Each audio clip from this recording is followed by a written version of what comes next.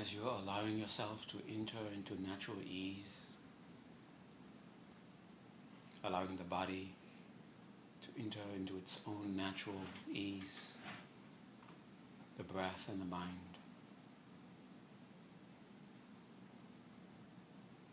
Recall your intentions, the intentions that brought you here,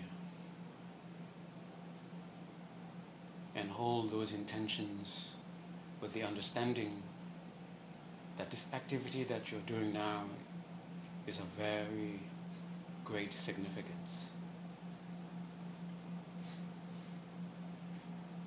But let the weight of this understanding allow the natural ease to dawn much faster without forcing it.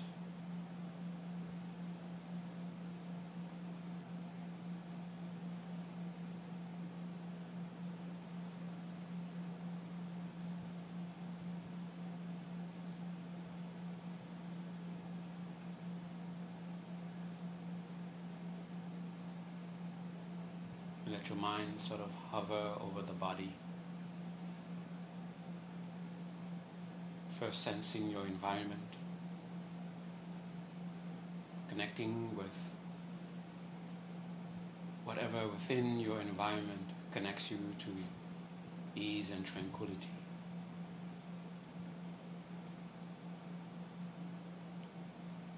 After making such initial contact, initial connection, now seek to connect to that same sense of tranquility within the physical body itself.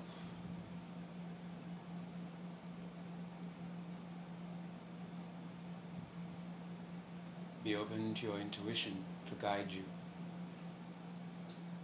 as to how best to physically position the body, the best energetic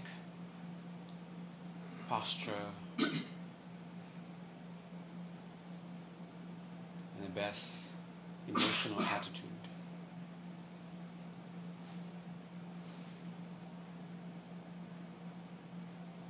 And as soon as you are aware of that initial connection, initial contact with that sense of ease, just rest in it. Let yourself go into it. Let the body go into its natural sense of ease.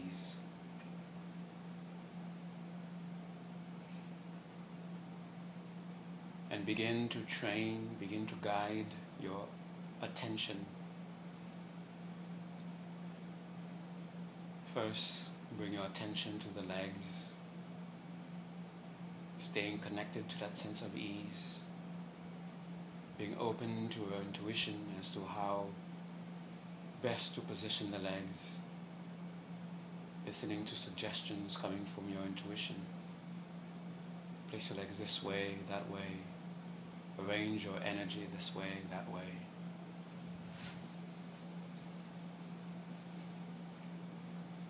And when you feel a stable, deeper sense of connection with tranquility, then bring your attention now to the arms and hands, elbows and shoulders, allowing your awareness to simply hover over those parts of the body, and letting that part of the body ease into its natural sense of tranquility.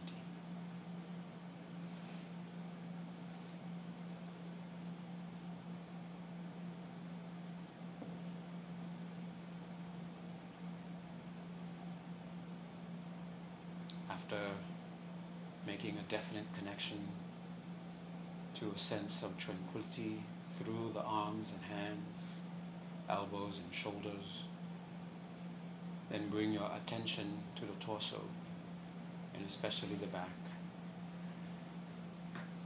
Just ease into the awareness.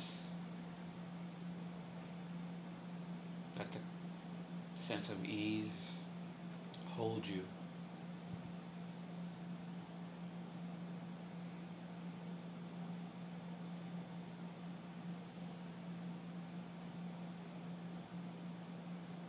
Sensing a more stable, deeper sense of tranquility. Bring your attention to the head and neck.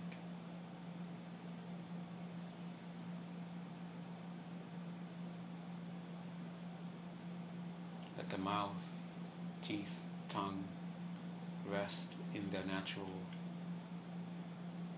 places.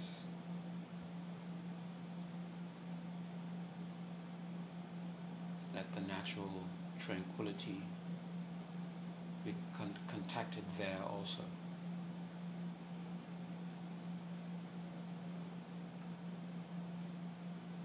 Then, whether closing your eyes, opening your eyes, or having your eyes half opened, connects you deeper to that sense of tranquility, then do that.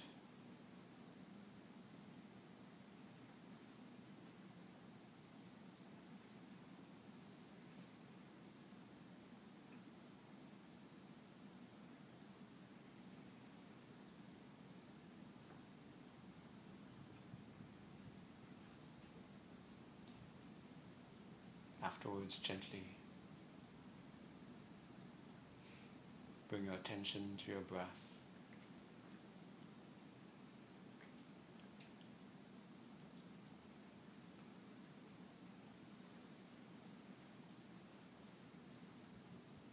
Without any intention to control the breath, simply to know the breath, to be aware that you are breathing in as you are breathing in, to be aware that you're breathing out as you are breathing out, and continuing to be mindful, to be aware of the sense of ease, the sense of tranquility.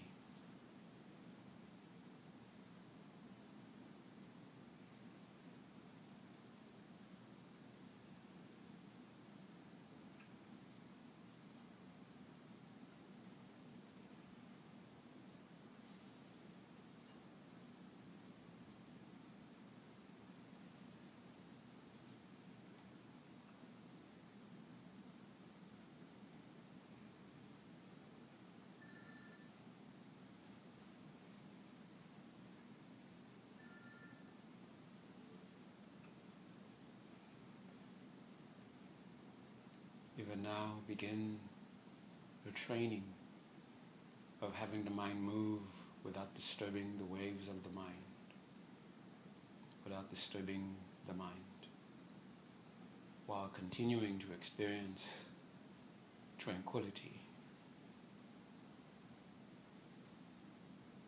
So add the intention to keep the awareness on the breath, but the intention to keep the flow unbroken, the flow of your awareness unbroken, so that you are aware of the beginning of the out-breath, the duration of the out-breath, when the out-breath ends and becomes in-breath, aware of the beginning of the in-breath, the duration of the in-breath, and when the in-breath ends and becomes again the beginning of out-breath.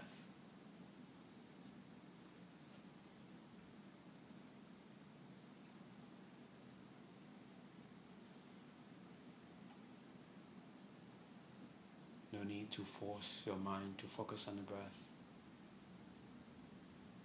No need to force the attention. No need to control the breath. No need to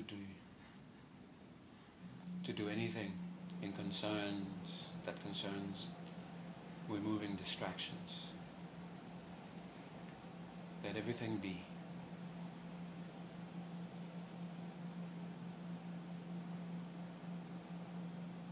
So follow the breath in this way, in an unbroken, continuous flow of awareness, following 11 cycles of breath.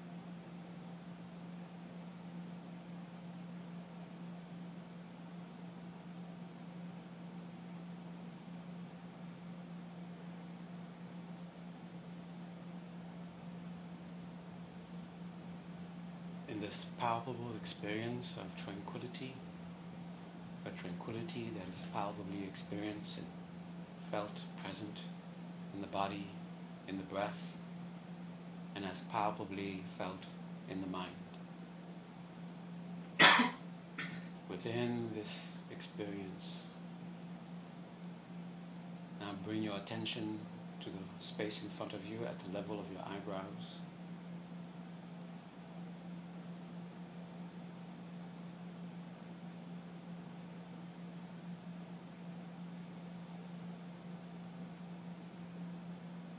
And bring to mind again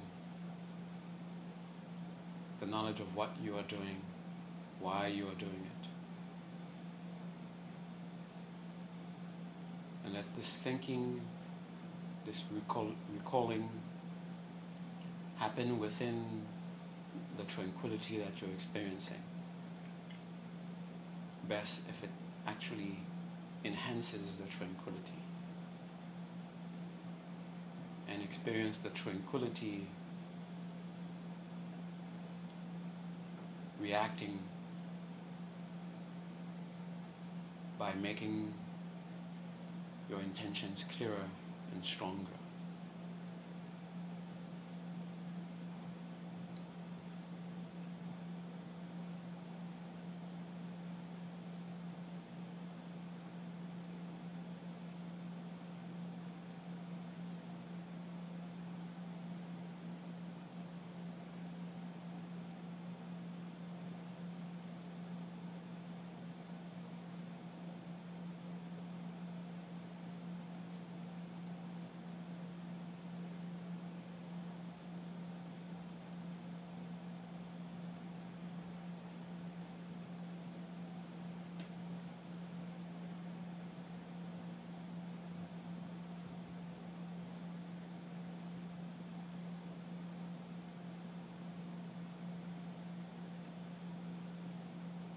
And that intention becomes embodied in your ultimate,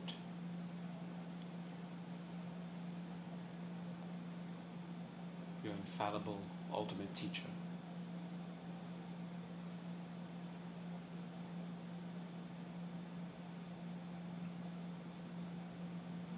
And every once in a while you may, in a flash of a moment, feel a degree of conviction that you are in the presence of the definite means through which you will achieve your highest aspirations. When that sense of conviction is felt, try to hold on to it.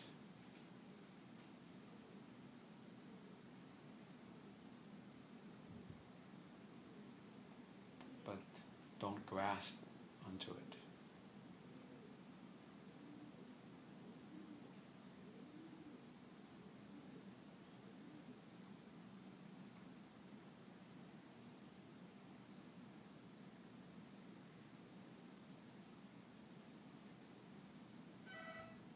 And holding on to that measure of conviction.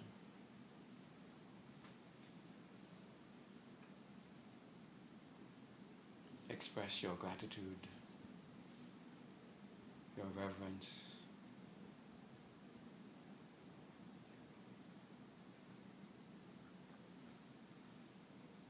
place your trust in the guidance and protection of your infallible guide.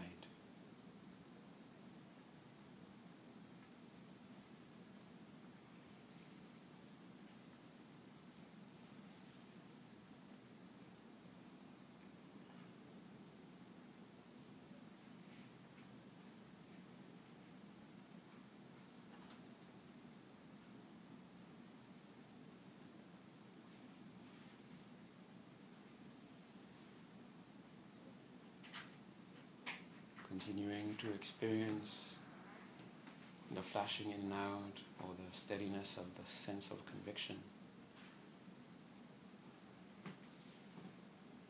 Make a determination to abandon whatever habits whether it is a physical habit, habit of thinking, habit of relating with others, habit of speech, that is obstructing you from achieving your aspirations. Make a strong determination to abandon them, to let them go, to come to realize them.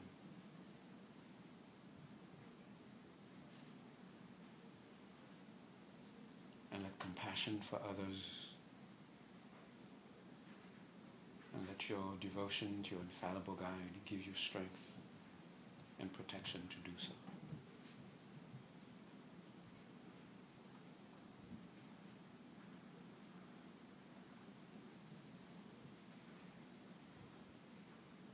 And make an equal determination. Whatever habit you need to pick up, you need to train in, whether it is physical, mental, emotional, and how you relate with others, how you speak, those that you already know, that you don't know yet. Make a strong determination to take them up. And again, rely on the power of compassion, your devotion to your infallible guide for strength, for guidance and protection.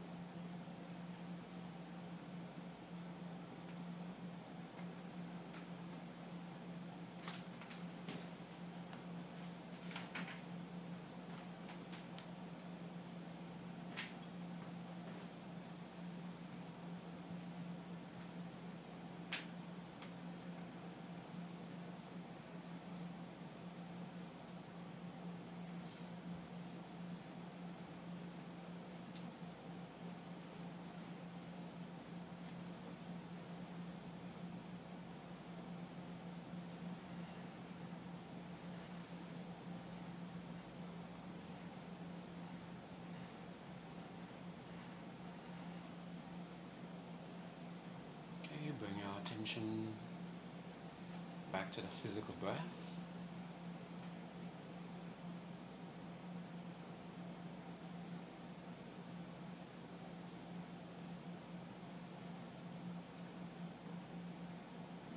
And slowly become aware of the physical body, the body that's occupying the space.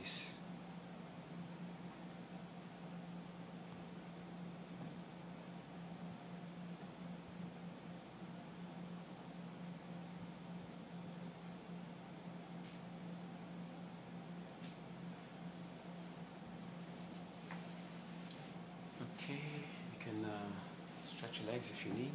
Make yourself comfortable. Welcome. Welcome.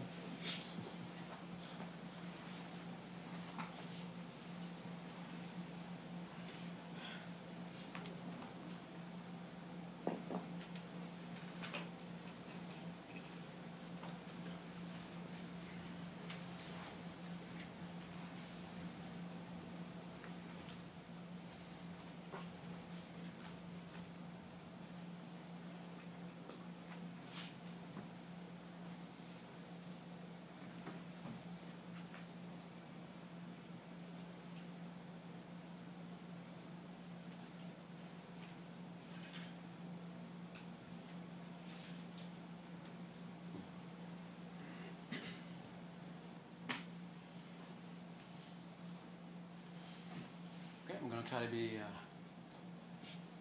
never mind. Okay, still the same theme.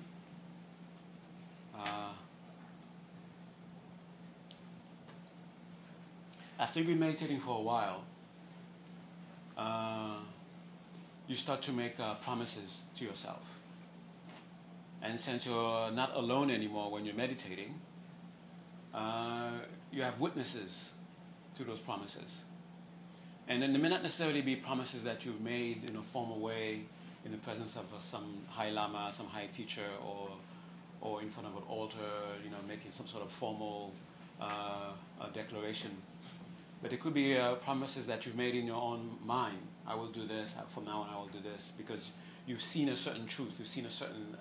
You've had a certain experience that makes you have this spontaneous desire to make this promise. Then some promise dealing with your practice. I will do this, I will do that, I will avoid this, I will avoid that. In the beginning, you keep the promise nicely. Then after some time, you find yourself, through whatever reason, lapses starts to creep in. You miss one day, you miss a week, you miss a month, and it becomes something very intermittently. Within this year, you may have done 3 times, or only you've kept it 3 times, or you may have completely left your. It's no longer part of your life anymore. It's something that something in the distant past you're trying to reconnect to.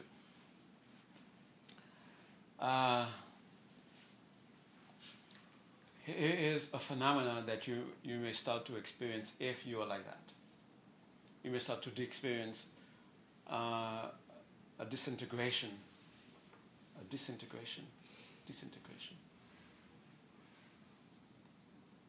Yeah, a disintegration of your life.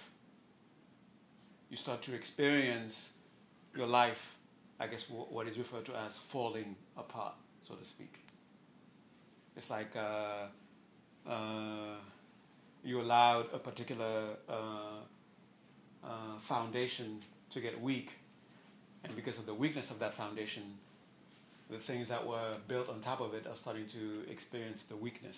They're starting to experience also a sense of degeneration.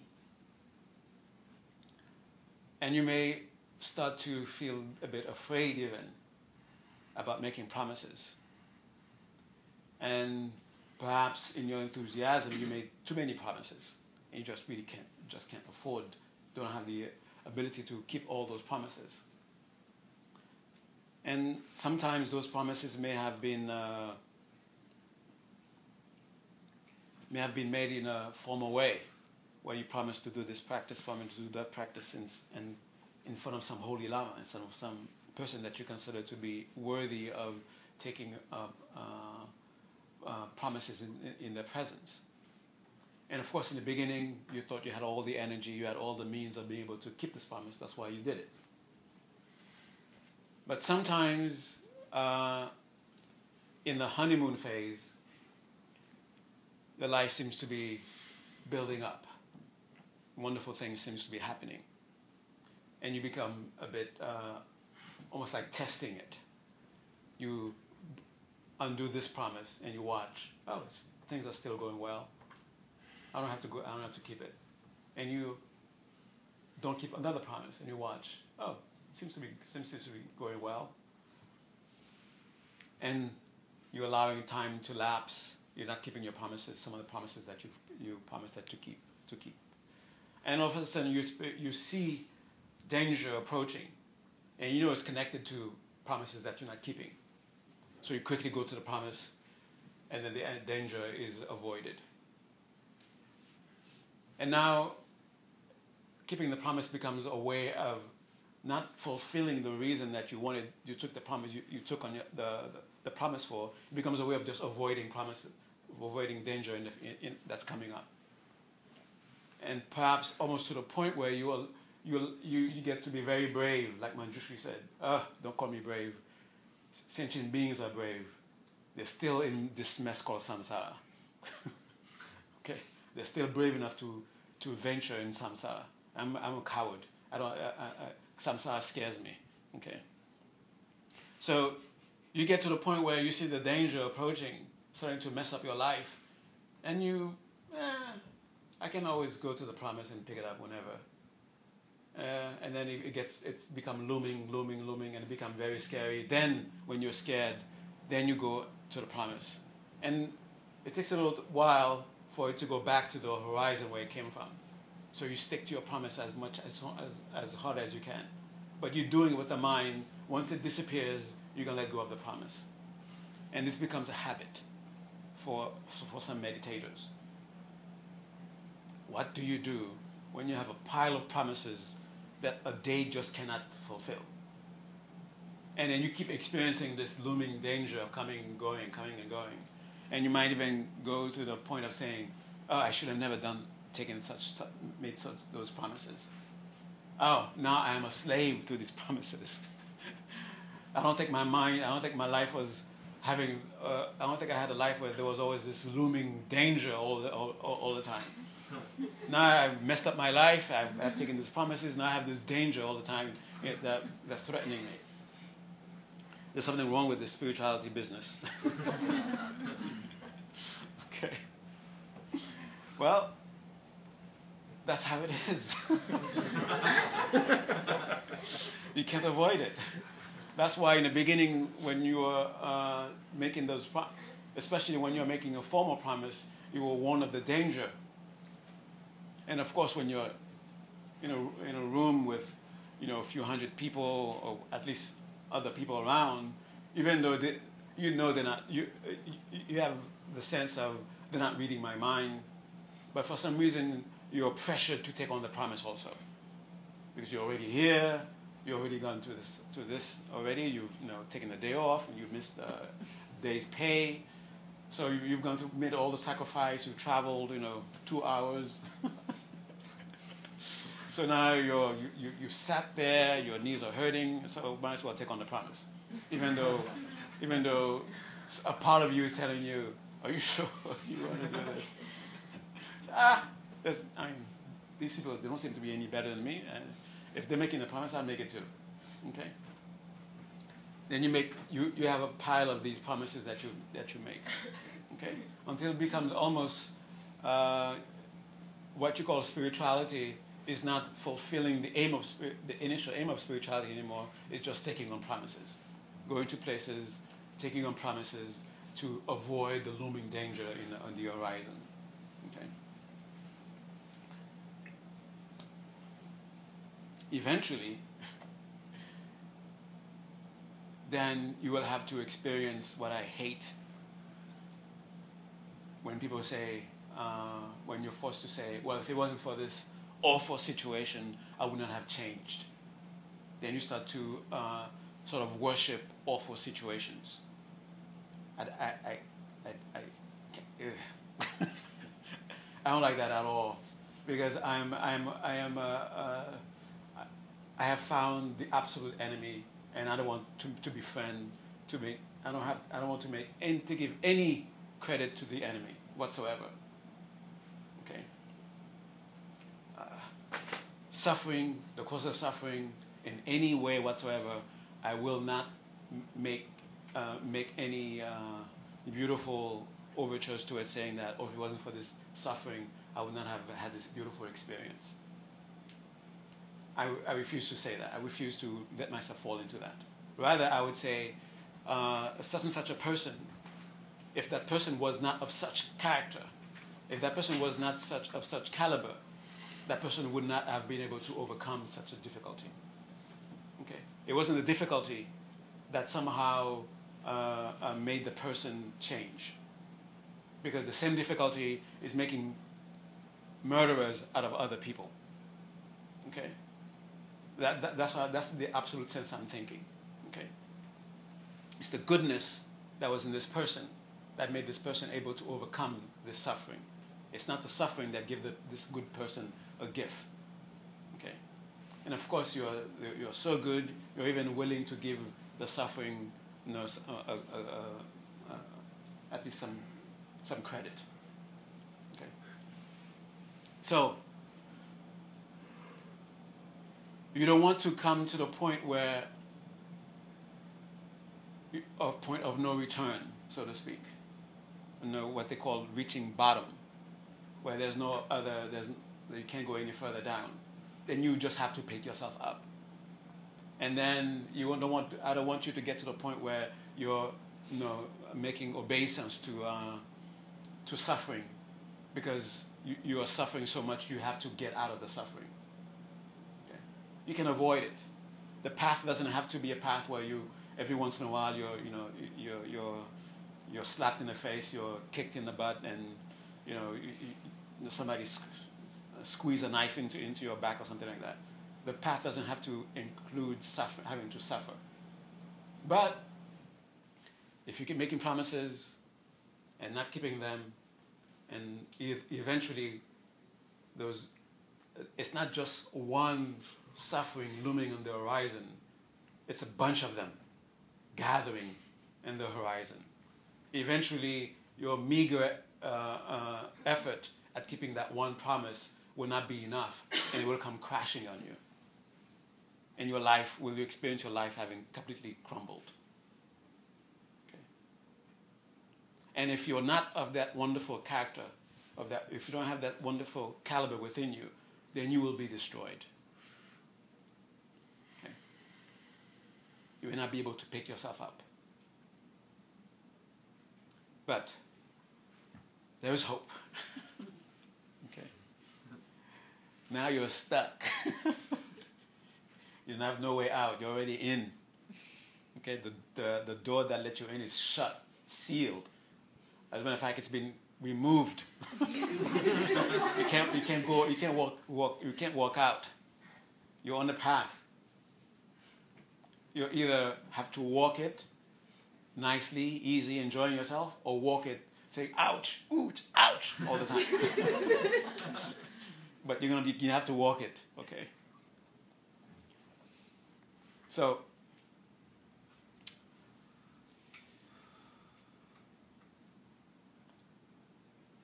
if you're in that situation or see yourself coming to that situation, then you need like some sort of something that cures everything. What you call that? Some sort of promise that will take care of all the promises that you made. Cure all. A cure all. Okay. A cure all promise. Believe it or not, the cure all promise is a genuine sense of compassion. If you have a genuine sense of compassion, especially if you can have empathize for those who are in the same situation as you. They've made a lot of promises, and they had good intentions with the promises, but life just will not allow them to be able to keep everything. And they keep having these looming things coming over until eventually there's a definite crash about to happen. And it's always, that's the powerful thing about a spiritual person that the fisherman doesn't quite know. It's always about to happen, kind of crash. It's never. It takes a lot of neglect for it to actually reach a point of complete crash. Okay, keep that in mind, but don't become lazy because of it. Okay. So that means you always have an opportunity, a chance to actually completely redeem yourself. So if you can summon a genuine sense of compassion,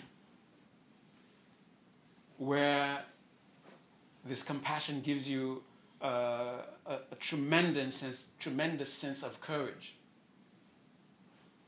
where even though you see the danger about to completely flatten you, you run towards it out of compassion. Not out of recklessness, let me see how close it can get, but you run towards it so that as a means to be the only, to sort of like embrace it so that it will not harm the others who are having this thing looming over them. Okay. And that's the cure-all. Then you make a promise that you can keep. Make it very, very, very, very simple. And then watch yourself keeping that promise. It doesn't have to be a daily thing. If you could make it a daily thing, that would be good. But it doesn't have to be a daily thing where you have to devote like half of a day or half an hour or a great amount of time to it. Something that you can spend 5 minutes with, or even a few moments with. Okay? And you don't have to be specific in the morning or specific at night or a specific time. Just any time during the day. Just start like that. And when you see the danger going away, then you can strengthen that promise. Instead of making it a few seconds, make it a minute or two. Okay? Or give it when you feel strong enough, make it a definite time of the day. Something like that. Instead of being once a week or once a month, make it more than that. And then wait until you actually are observing or witnessing that it's taking effect in your life before you actually start making changes, before you start adding promises to it. Don't let your enthusiasm make you take on more promises.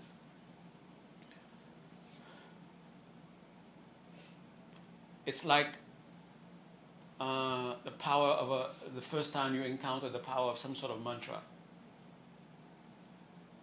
And with all your sincerity, you may not have practiced the mantra as perfectly as with all the perfect conditions that you were told to do, but as sincerely as you could, you did it. And you experienced the power of that mantra. But almost all mantras have some sort of a contract. Okay? And it depends on, of course, on you. So, if the mantra was to avert something or mantra was to get something, then you get it. Then you become lazy about keeping the conditions of the mantra, but you want the mantra to continue to have its power. That will not happen. Okay. So specifically, what I'm talking about is Vajrasattva mantra, for example. Okay. Vajrasattva mantra has 4 things that comes along with it, and there's a promise that comes with the Vajrasattva mantra. If you're not able to keep the promise, then the power of the Vajrasattva mantra will not be as effective as it should be. But if you're able to keep all 4, then you experience the Vajrasattva mantra in a very powerful way. It will give you everything that it promised. Okay. And I brought this thing so I can read something. It's about great compassion of a bodhisattva. So you want to be able to bring about a kind of compassion that is being described in the perfection of wisdom.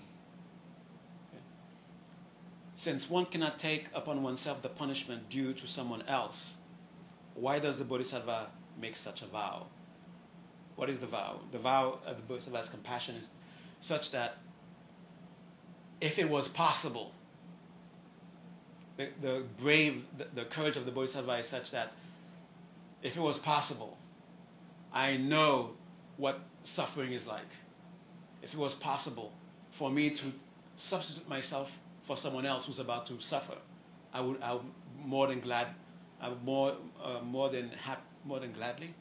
For some, the idiom is not coming to my mind. I would more than gladly do it, even though I don't want to suffer.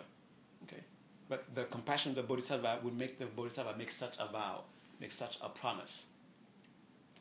So the bodhisattva, in his great resoluteness, loves all beings deeply. If he could possibly do so, he would substitute himself for them. He notices that among men, in some sacrifices to spirits and kind of beings, they make substitution of one person for another, and that's permitted.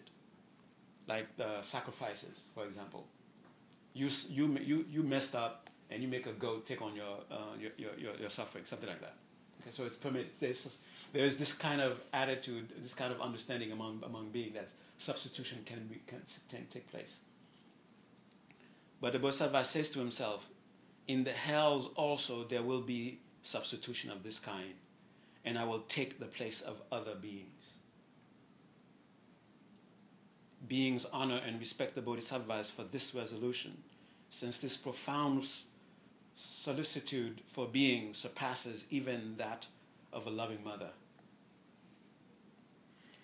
The sake of even one single being that is a manifestation of great compassion. So if you can sort of feel the power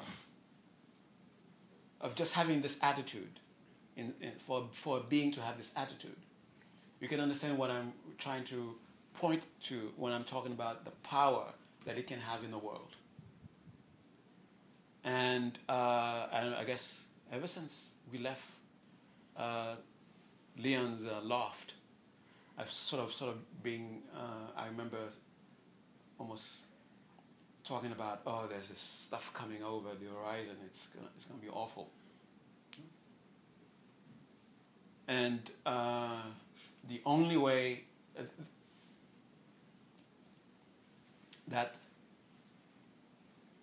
individuals and communities can avoid being completely squashed by it is to put on the armor of compassion. Okay, that's the only way. That's the only thing that can protect. It's the armor of compassion, the armor of love, and that's the only thing that can help those who are under the foot of this thing that's happening. You can see it happening already, right? Where the afflictions have becoming mighty gurus of beings, where people are acting more out of, people feel more empowered to act out of vengeance than out of love. People feel more empowered and justified to act out of greed, because they feel like, that's how I'm going to protect myself. I have to be greedy, grab as much as I can because I see danger coming. Or I have to protect myself. I have to make sure that the people around me are weak, so that they don't put me in danger. So the afflictions are sort of gaining power, more and more influential in the mind of sentient beings. So the only way to protect them and to protect us is with the armor of compassion. Okay? All right, I think I've talked enough. So we're going to do the 4 immeasurable practice. Okay? And I'm going to break it.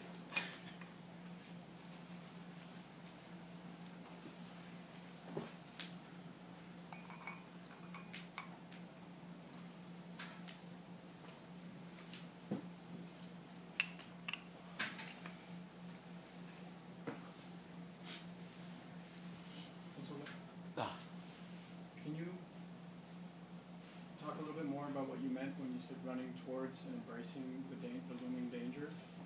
What is that? Oh, just like almost in the same manner as the Bodhisattva's intention, I will go to hell to substitute myself for those who are in hell. So it's to sort of, you feel the danger, and you sort of almost surrender to your karmic fate, so to speak. I see it coming. I'm about to be squashed. Then immediately you think about others who are in the same situation, and you allow this recognition to give rise to a great compassion for them. And then you say it, and you tell yourself, okay, I will take on fully. I will fully take on this suffering, so that they don't have to take, so they don't have to experience it. That's what I mean by going full ahead of it, into it. Okay.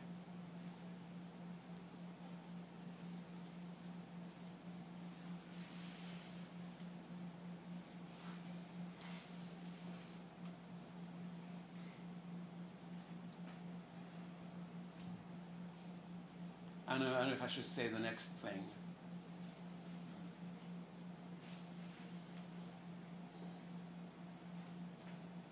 Okay, yeah. It must be genuine compassion. I have to say this first. Okay? And I'm going to say what I'm going to say next. being able to give rise to such courage, to such compassion, will destroy the danger. Now, I have to say, I repeat, there has to be genuine compassion. Now that I've said this, you see the danger coming. What did he say? How do I avoid this? Let me get some compassion here, okay? Compassion. He says coming in, compassion. No, not that way. There must be a genuine sense of compassion, a genuine willingness to dive into it, okay? And you will see it be destroyed. Okay. All right. Ready? So, get into your posture, get into a sense of ease. Reconnect to that sense of ease through your body, the breath, and reconnect to it palpably in the mind.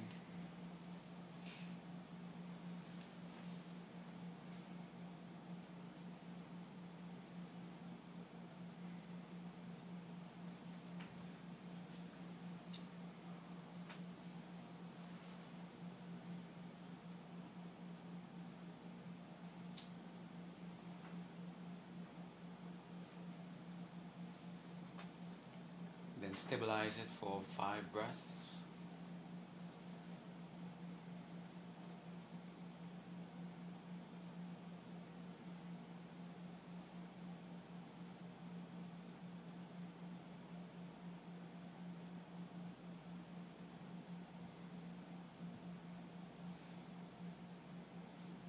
Now reconnect with that presence, infallible guide in front of you.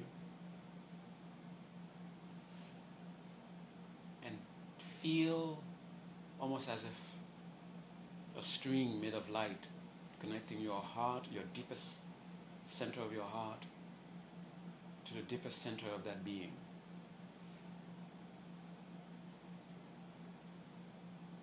And understand it to be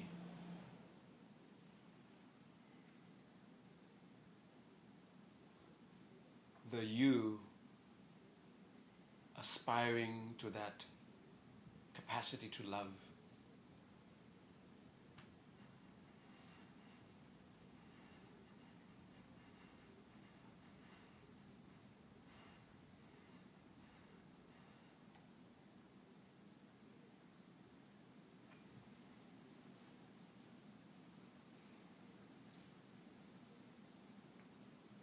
And for those who made the identification very strong, you can end the meditation by bringing that presence into your heart and just feel. For those for whom it's not strong, how do you know if you are strong enough? As soon as you bring that presence into your heart, you should feel yourself overflowing with love and compassion.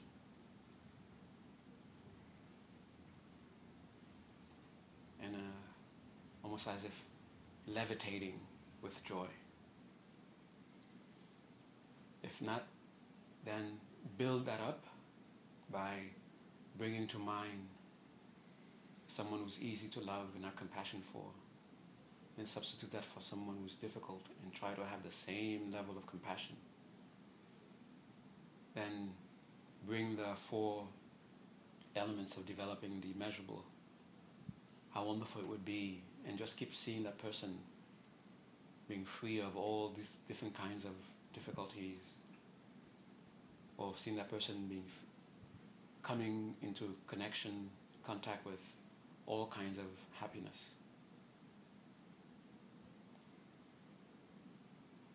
And make it a strong wish, may it be so, may it be so.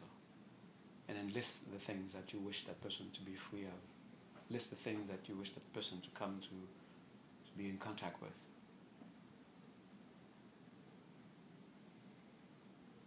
And depending on your disposition, you can either beg your guru to make it happen, help you make it happen first, or you can make a strong determination that you will make it happen, or you aspire to be able to make it happen. And then you could either switch these two. The guru first, and then the determination, or determination first and then begging the Guru for blessings to make you be able to do so. Then after that, then you feel some sense of compassion gathering, and then bring that presence into your heart, and then just let the mind be experiencing the love and the joy of it.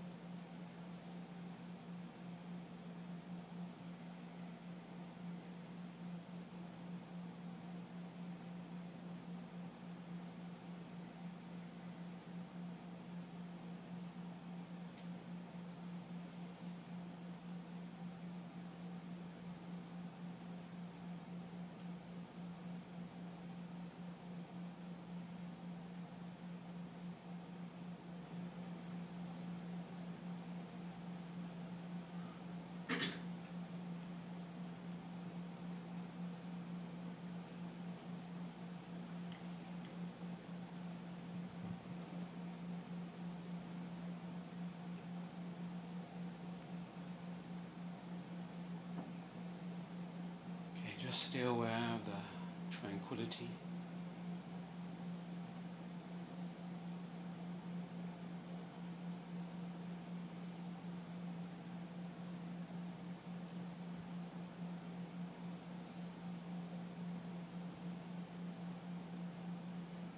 And think of someone or a place that you have a deep concern for, and make a gift of the tranquility.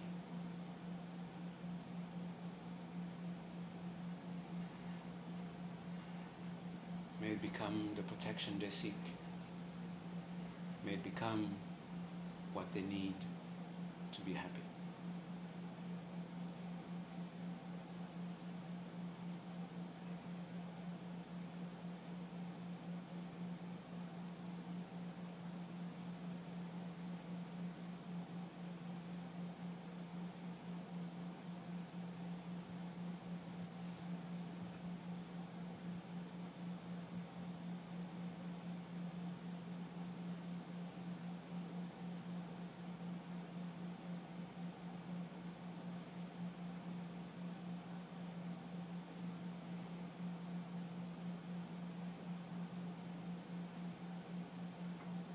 Slowly become aware of your breath.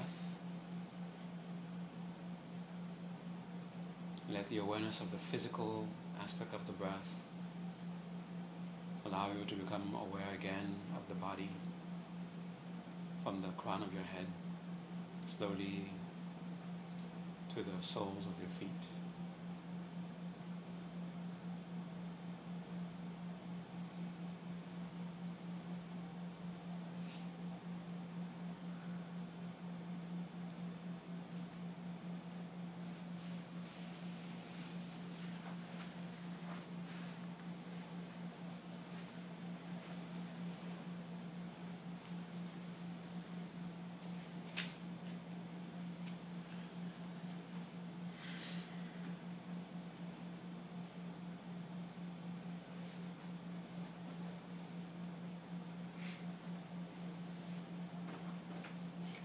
I have a little something I would like to share with you.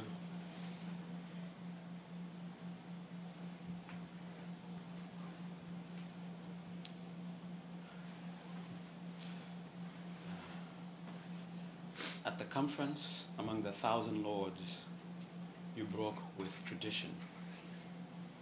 You exceeded the required merit to be fully enlightened by accumulating enough extra merit to be a universal monarch 100 times over. With such merit, you could have presided with a supreme emanation body in an untold number of worlds, peopled only by perfect beings. Your initial supreme emanation body could have lived in a physical body with a lifespan of at least 1,000,000 years. Your initial direct followers would have numbered in the billions. I bow to you, supreme rebel, who surprised even the unsurprisable by taking all these merits so that my generation could come to know that there is something called Dharma.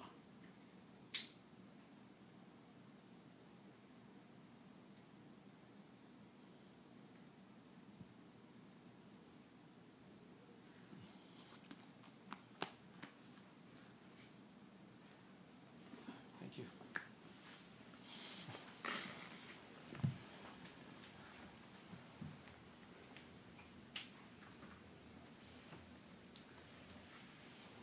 All right. For those of you who